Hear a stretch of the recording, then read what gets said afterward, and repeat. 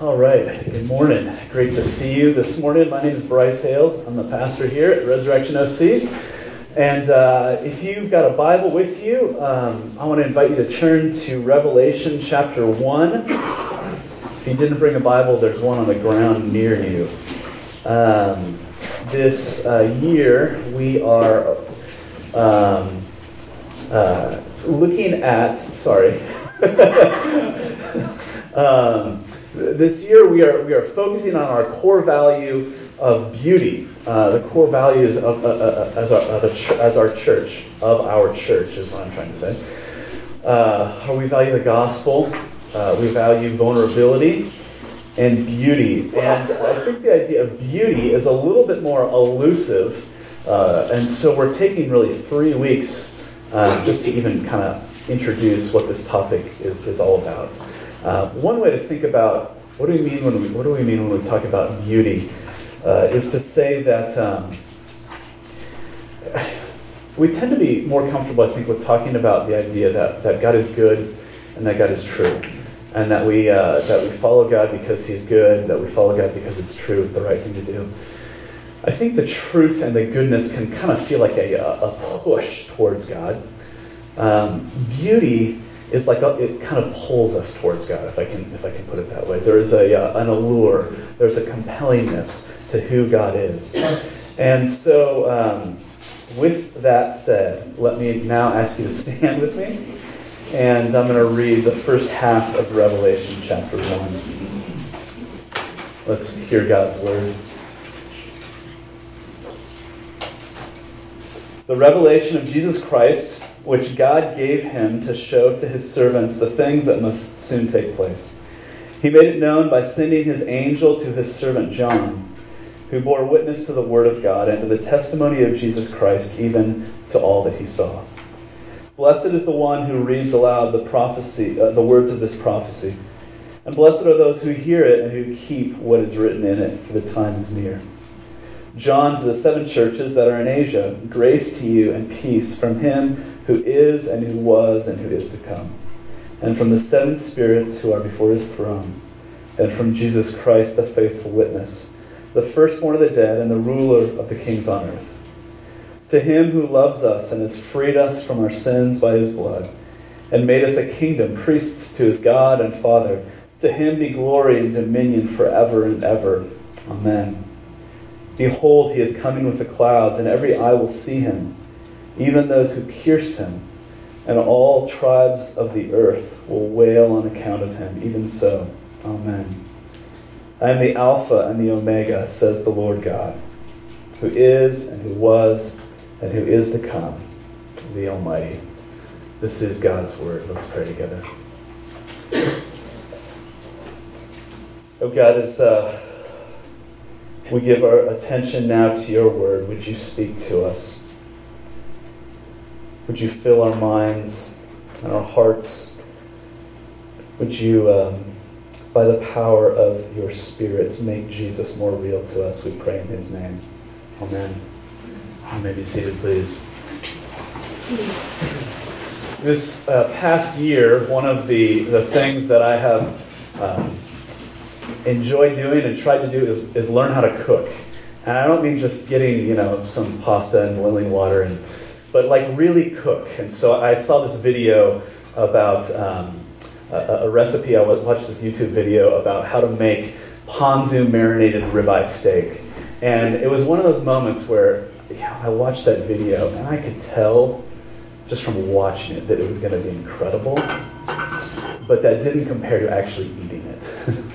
You can know something is going to be great, but actually experiencing it is even better. Interesting thing I've learned or kind of discovered about cooking is that there's a lot to do. There's a lot about cooking that really has nothing to do with actually eating great food. I mean, you can watch beautiful shows about cooking on Netflix and not actually eat anything. It's really frustrating. You can go to Williams-Sonoma and kind of oogle over the beautiful gadgets. You can memorize recipes, but all of those pale in comparison to actually eating a great meal. And sometimes I wonder if, as Christians in the 21st century, we live a little bit like people who have memorized the ingredients to a great recipe, but very rarely actually enjoy the meal. We know we have more knowledge than know-how when it comes to our faith. For those of us who call ourselves Christians, maybe we check all the right boxes. Yes, the Bible is true. Yes, we believe that Jesus rose from the dead. So on. And yet there's a coldness to our faith. When we pray, we wonder, is there anybody really listening on the other end of the line? We listen to Jesus' words when he says to take up our cross and follow him. And we think, yeah, maybe he's just exaggerating. There's a disconnect. Is it possible that maybe we are more theoretical Christians than practicing Christians? And I think a lot of this comes about for us just because of the time and the culture that we live in. We live in a time that is called secular. And what that means is that we live in a time where we are expected to behave, regardless of our convictions, as if there were no God, as if there is sort of a dome over the sky and there is no such thing as a transcendent divine being. And so whatever you might believe at home, you're free to have your entitled beliefs, your preferred beliefs, but when you come to work, when you come to school, let's just kind of leave those things to the side, right?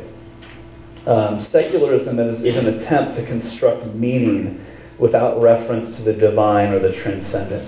It's an attempt to construct meaning in life without reference to God, only in kind of this worldly terms.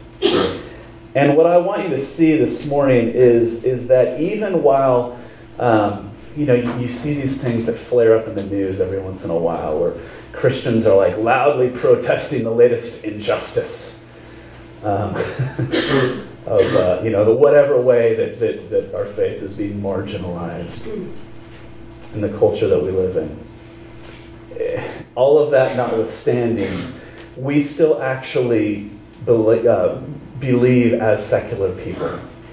Even our believing, it has become secular. Even our Christianity and practice of it has become secular. And here's what I mean by that. For many of us, our Christianity feels disconnected from our everyday lives. There's the things that we have to do, but we've kind of given up on this idea that there's a transcendent divine being that actually interacts with our day-to-day lives. We say that we believe in God, but we don't really pray. We say that the gospel shapes our identity, but we treat Jesus like he's just kind of an add-on to the rest of our lives. Even if we believe, even if we say we're Christians, the things that really matter, the things that we spend our time, our days consumed with it, things like we gotta go to work, we gotta provide for the family, we gotta spend time with our kids. Jesus is a little bit like the cherry on top of everything else that really matters. We treat the Bible like it's a book of answers instead of the voice of a creator God who loves us. So there's a sense in which we are all secular now, whether you are a believer or not. The way that our faith operates in a secular fashion. And the problem with all of this, I promise I'm going to get to Revelation 1 in a minute, but the problem with all this is an introduction to an introduction. The problem with all this is that it just doesn't work. That the light still breaks through at the cracks. And, we see that in our culture, in just the popularity of mythologies like the Lord of the Rings or the Harry Potter series. We see this in all kinds of ways. And I want to be clear that, so secularism is an attempt to say that science can or will eventually explain everything. And while it's true that science explains a lot, let's put it like this. Science can't explain the phenomenon of why, we see beautiful colors when the sun sets. but science cannot explain why it takes our breath away.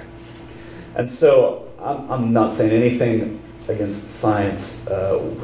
Science is amazing, but secularism is insufficient to explain the data that science presents us with. Secularism has reduced our capacity to wonder, but the light still shines through in the cracks. So this year, I've told you that we're going to give attention to our core value of beauty, and that means we're going to spend a lot of time in the book of Revelation because I want to give you the space to stand in awe of God and who He is. And the book of Revelation, I don't know what your thoughts are about the book of Revelation, but there's this idea that the book of Revelation is this really confusing book that comes at the end of the Bible and nobody really knows what it means, but it talks about these really scary things that are going to happen right before the world ends. But if you think about what the word revelation means, if you said, came home from work and said, honey, today I had a revelation, you wouldn't mean by that I had a really scary experience that I didn't understand. Right? What you mean is I saw something clearly. And so the book of Revelation is God pulling back the curtain and God showing us what's really going on in the world that we live in. You know, in Harry Potter lived the first 11 years of his life in kind of a secular world. And then he got an invitation to attend Hogwarts. And what that showed him was that these inklings that he had had all of his life, that there was actually more going on in the world, that was actually true. Now, I don't want to push the magic metaphor too far here, because I'm not saying that we live in a magical world, but Revelation shows us that there is a God who is real, that is not detached from our everyday life. And so this year, as we look at what it means that God is beautiful and that He is glorious and that kind of pulls us towards Him, we're going to spend a good deal of time looking at the book of Revelation, because it's in Revelation that God pulls back the curtain and we see a glimpse of what's really going on in the world. If you really want to understand human history and how to navigate life in this beautiful and messed up world, the book of Revelation is a great guide. And so I want to help us move this year from spiritual consumers, people who are just trying to stay on top of the busy, hectic pace of life in this world, where we see Jesus as just an add-on to our lives. And I want to help us move into disciples who stand in awe of Jesus and therefore follow Him as we live life in this broken and beautiful world. Revelation helps us reorient our lives around a God who really exists and who is good and who is beautiful and who is stunning. So as we start that journey, this morning what I want you to see in Revelation 1 is, as the curtain is pulled back, as we begin to see the spiritual forces at work behind human history, as we begin to kind of learn how to stand in awe of who God is, Revelation 1 gives us two footholds for living life in this world. Two footholds for navigating faithfulness and living with awe in a secular world. So Revelation 1 starts off by saying the revelation of Jesus Christ. And what that means is that Jesus is both the source and the content. Think about this, the revelation of Jesus. He is the source. He is what is being revealed, but He's also the one revealing it. And He continues to say, comes up 3 or 4 times in Revelation 1. Verse 4 says, "Grace to you and peace from Him who was and who is to come." And then in verse 8, Jesus says, "I am the Alpha and the Omega." "I'm the Alpha and the Omega," says the Lord, "who is and who was and who is to come, the Almighty." Okay, 3 or 4 times He says in different ways, "I'm the beginning and I'm the end." So what He's saying here, Alpha and Omega. Jesus is not saying I'm an alpha male. Alpha is the first letter of the Greek alphabet. Omega is the last letter of the Greek alphabet. So Jesus is saying in different ways, I am the beginning and I am the end. And what I want you to see, the two footholds for navigating life in this world, are this, that Jesus is the beginning and the end. Jesus is the foundation and the telos of life. And so that's what we're going to talk about this morning in the few moments we have left. So firstly, Jesus is the foundation. We understand the idea of a foundation, right? The idea is that you can build a remarkable structure that might be very impressive, and yet without a solid foundation, it will crumble over time. And so we can live remarkable lives, but without Jesus as our foundation, it is only a matter of time before disaster strikes. And the Bible says this constantly. It's constantly speaking about Jesus as the foundation. If you go all the way back to the first chapter of the Bible, Genesis 1, says that it was by the word of God that God called creation into existence. And the New Testament shows us that Jesus is the word of God that was made into flesh. It's through Jesus that the foundation of the world was created. The Bible talks about Jesus as the cornerstone, which, in ancient building techniques was the idea of the first stone that was laid that would set the pattern and the trajectory for everything else that came after it. Maybe nowhere speaks of Jesus as the foundation better than Colossians chapter 1, where it says that Jesus is the image of the invisible God. He's the firstborn of all creation. Paul says, "For by him all things were created in heaven and on earth, visible and invisible, whether thrones or dominions or rulers or authorities, all things were created through him and for him. He is before all things, and in him all things hold together." Just an overwhelming, majestic statement of what it means that Jesus is the foundation. He's central to all that is and exists. I'm not really sure how I can explain that any better. Apart from Christ, the Bible is saying, life loses its significance. We may build lives that look exciting and successful and extraordinary, and yet it is only a matter of time. 100 years is a blip on the radar from the perspective of eternity. And apart from Christ as our foundation, it is only a matter of time before our lives crumble. Another way to say this is this, that Jesus isn't just the add-on to our lives. Apart from Jesus as the foundation of our lives, all things begin to crumble. He is the one that holds our lives together.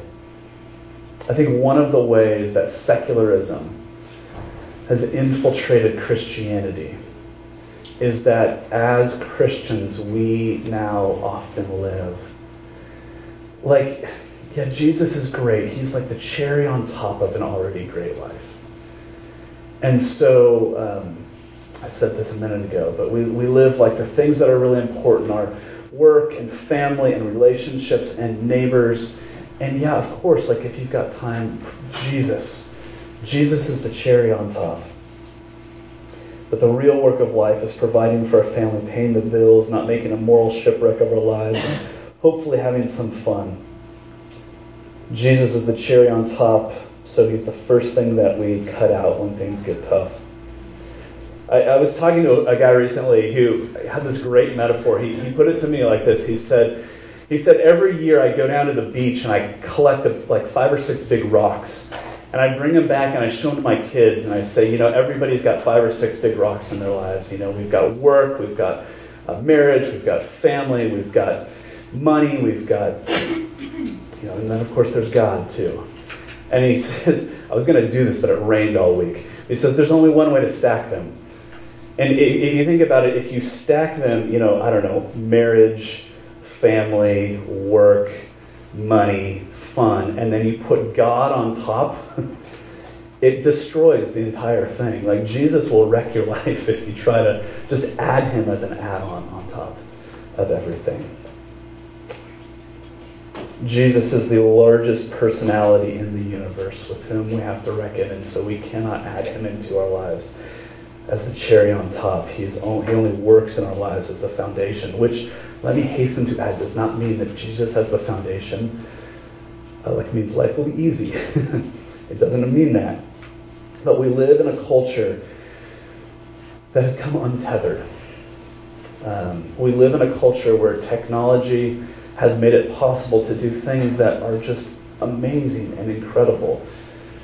And so much of the time we live our lives with this like hustle and this busy, and we rarely stop to think about like, what is the point of all that we're doing?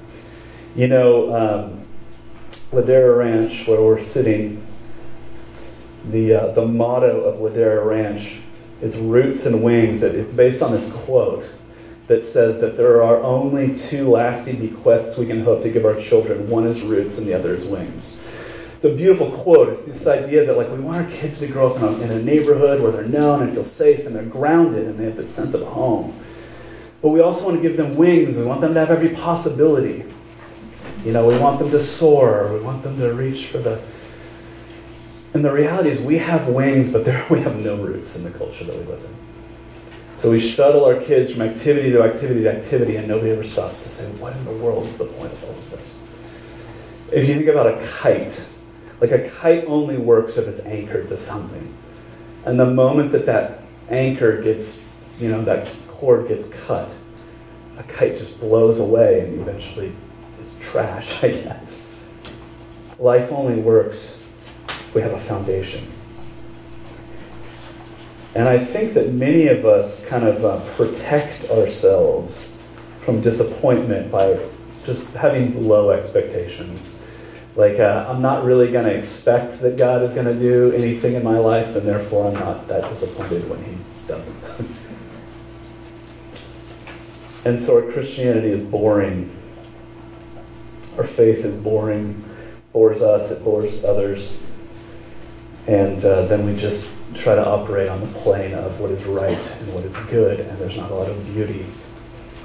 Haddon Robinson is he might have just passed away, but he was a seminary professor. He wrote a number of influential, he wrote a book on preaching that like every pastor has read.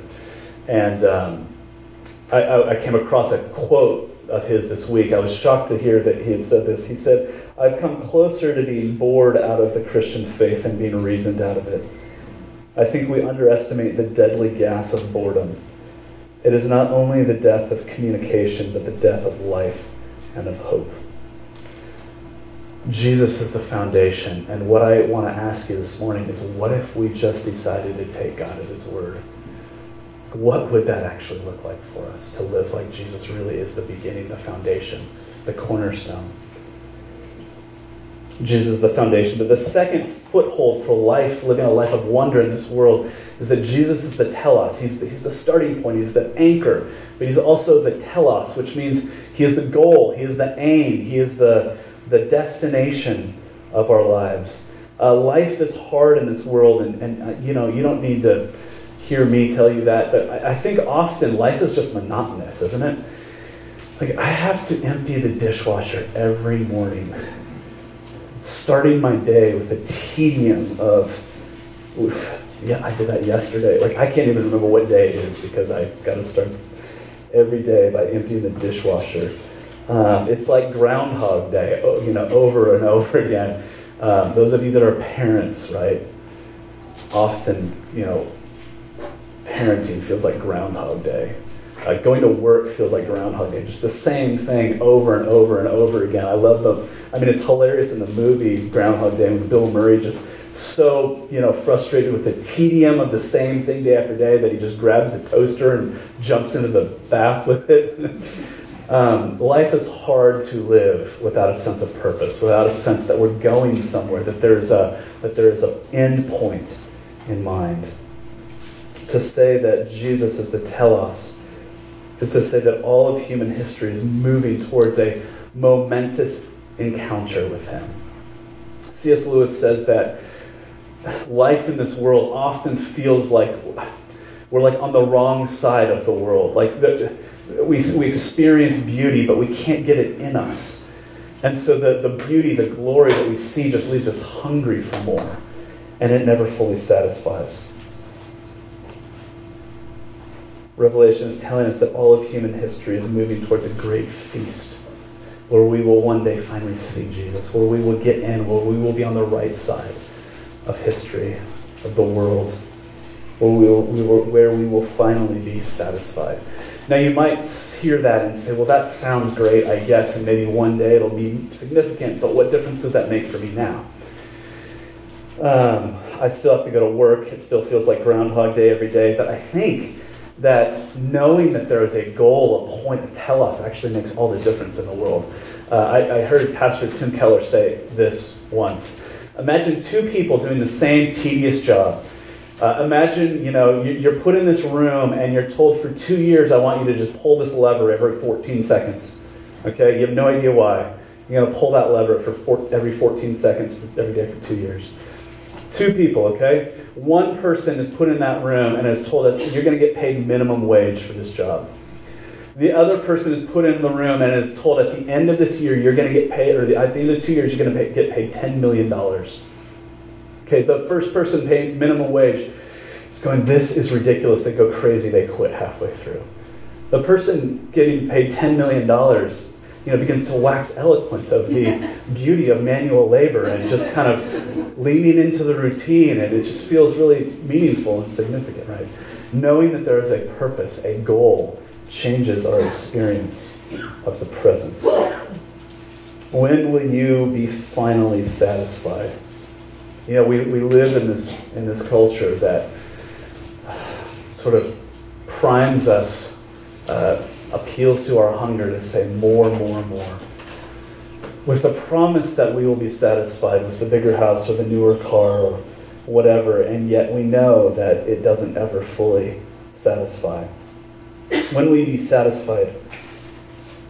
You'll only be satisfied with Christ, not with a new house, not with a faster car, not in 6 months, not with more money, not with a great vacation, but only with Christ.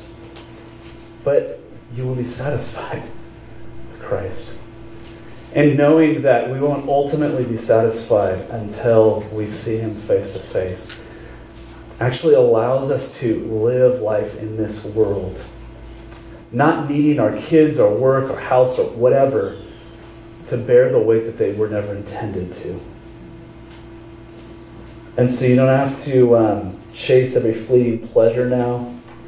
You don't have to escape. Often it feels like one of the only ways we experience wonder and beauty in our world is through these moments of escape, of running away. Okay, what does this look like? What does it mean to live like Jesus is the telos and the foundation? Well, I'm not going to say a whole lot by kind of application today. I'm just trying to set this up. We're going to talk about this all year. But real quick, I think that the way that we spend our time and our money, the things that we daydream about, are an indication of where we are looking for meaning in our lives. How do we spend our time? Technology kind of prevents us from having to ever be alone. Not too long ago, I picked up my daughter from preschool, and I'm like, I'm going to take my daughter out to lunch. And so we go to Chick-fil-A, and we pull into the drive-thru, and there's this line at the drive-thru at Chick-fil-A. And so we stop, and there's like 8 cars in front of us. And we just stop, and we've got to wait. And my daughter in the back seat goes, oh, that's good, so now you can look at your phone. And I'm like, I am the worst parent in the world. Because what that says is that my daughter knows that I love my phone because she sees me give it my time. We will always give our time, our money, our attention to whatever it is that we love the most. And the problem, I think, for us as Christians in a secular world is that our imaginations have been starved. And so we don't really even know what it would look like to daydream about the goodness and beauty and glory of who God is. And the only way to counteract that is to spend time with God. One thing that my wife and I have done starting this year in January is just we put an alarm on our phone for noon, and at noon, the alarm goes off, and I read a psalm. It takes 5 minutes. It's just a chance to stop in the middle of the day and remember that God is with me, and that He is good, and that He has been faithful. You could do that too if you wanted. I don't have time, but we always make time for what we love. If the telos of life is Christ, then the purpose of life, this is, we're going to see this as we get into Revelation, but Jesus says here in Revelation chapter 1, verse 4, John kind of picks up and he says, John to the 7 churches that are in Asia Minor. And this is going to become this theme over and over again in Revelation, that Jesus is the faithful witness, and therefore those who are in him are called to be witnesses to who he is. And by witnesses, I don't mean like weird people with signs on the corner. A witness is just somebody who tells what they have experienced. And so if Jesus is the telos of life, then our place in this life, the purpose of life, is found by taking our place as members of his church, taking part in his mission. That's the message of Revelation. We commit to the people of God, the church, because we cannot do this alone. We simply cannot do this alone. And we were created for community. We commit to his mission because the reality is that life in this world is hard. And if we go into this world believing that the purpose of life is to be happy and comfortable, it's really going to be a bummer. So we commit to his mission because life is messy and the water's going to get rough. And so we just know that that's coming. It's best to know that at the outset. We commit to his people and to his mission because church is a family. It's a community. It's a people. It's not simply an event. Okay, that's the message of Revelation 1. Jesus is the Alpha and the Omega. He is the foundation and he is the telos. But listen, Jesus doesn't say, like, I want you to make me the Alpha and Omega. It simply declares that he is. And what I think that means for us is that our lives are not going to function well. There's this phrase in the gospel, kicking against the goads. It's like trying to go against the grain of the universe. Jesus simply is the foundation. He is the purpose. We don't have to make him a priority, but our lives will function best when we take the time to stand in awe of who he is. We need to know that there's someone on the other end of the line when we pray. We need to know that the Bible contains not just facts, but truths. Let me say that better. Let me say this. There's this quote in Indiana Jones. Indiana Jones we think of as this explorer, but his day job was that he was a professor of archaeology. And at one point, it's kind of a throwaway line in one of the movies, but Indiana Jones is teaching a class, and he says to his students, archaeology is about facts, not truth. If you're interested in truth, the philosophy department is down the hall. And I think that narrative that quote is really helpful for understanding life in a secular world. Science presents us with facts, but is insufficient to provide the narrative that ties them all together. We need to know that the Bible contains not just facts that we argue about, but it actually contains the true story of the way that life actually is in this world. We need to know that there is a God who is really worth following, because if there's not, if the Bible is fiction, there is a lot of stuff to get done and a lot of ways to distract ourselves, but it's a waste of time to pretend like it just contains facts and not truth. Awe is what we experience when we sense that God has come close. And so that's what I want to help you experience this year. I was watching, I discovered this, I guess it was a book originally, but I've been watching the TV show, or the miniseries, I guess. It's called Jonathan Strange and Mr. Norrell. And it takes place in the 1900s in England, and it's a mythological story where in this kind of world, magic was a part of life in England, but it's vanished. Magic hasn't been practiced in England for 300 years.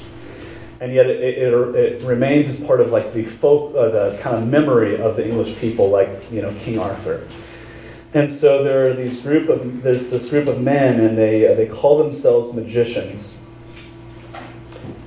And yet it says in the book, not one of these magicians had ever cast the smallest spell nor by magic caused one leaf to tremble upon a tree, or made one mote of dust alter its course, or changed a single hair upon anyone's head. But with this one minor reservation, they enjoyed a reputation as some of the wisest and most magical gentlemen in all of Yorkshire. And they met every month to present papers that were boring and dull about the state of magic, but they considered the actual practice of magic vulgar and beneath them. And so they called themselves theoretical magicians instead of practicing magicians. This year I want to invite you to become a practicing Christian. Not just a theoretical one, but a practicing Christian, a disciple. You know, I know that we're all very busy, and I know that becoming a practicing Christian is going to feel awkward. I know that some of us are introverts. I'm an introvert. I know that some of us are concerned that becoming a practicing Christian, like people might, we're worried about what people would think about us. And I want to tell you that there's good news, that people can change. It's not simply about deciding to make Jesus like a higher person on your priority list. But people change when we glimpse the glory of who God really is. And the book of Revelation, the simple fact that it exists, is proof of that. Because on the night that Jesus was arrested, all of his followers scattered. And on the night that Jesus was arrested, there's this kind of funny, I guess it's not really funny, but I guess it's a little bit funny, moment in the book of Mark that talks about this young man. One of Jesus' followers, it says he was a young man. And the soldiers seized him and they grabbed his cloak, and he was so frightened that he ran away. It says he ran away naked. He left his jacket, his clothes, and ran away. And scholars tell us that the Apostle John was the youngest of Jesus' disciples. He was the only one to die a natural death. And he is the guy that wrote the book of Revelation. He was so terrified on the night that Jesus was arrested that he ran away naked. But then, 3 days later, he saw the resurrected Jesus. He caught a glimpse of the glory of who Jesus really is, and it changed him. Seeing the glory changes us. The God who spoke the cosmos into existence is still at work in the world. And he can use you, and he can use me. And I believe that he's going to. I believe that he wants to change us this year. So I want to invite you to keep coming back and looking at the beauty of who God is together. Let's pray.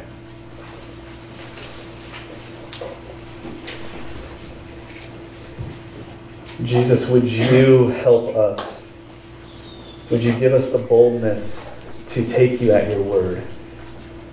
Would you give us the audacity to believe that your words, as they're recorded for us in Scripture, are just facts to be argued about on the internet?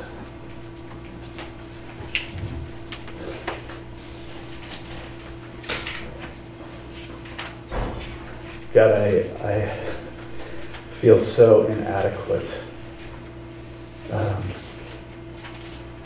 to use words, and I want so badly to make this come alive for myself, for all of us. But only you can truly do that. Only you can help us to stand in awe of who you are. And we're just asking that you would. In Jesus' name, amen.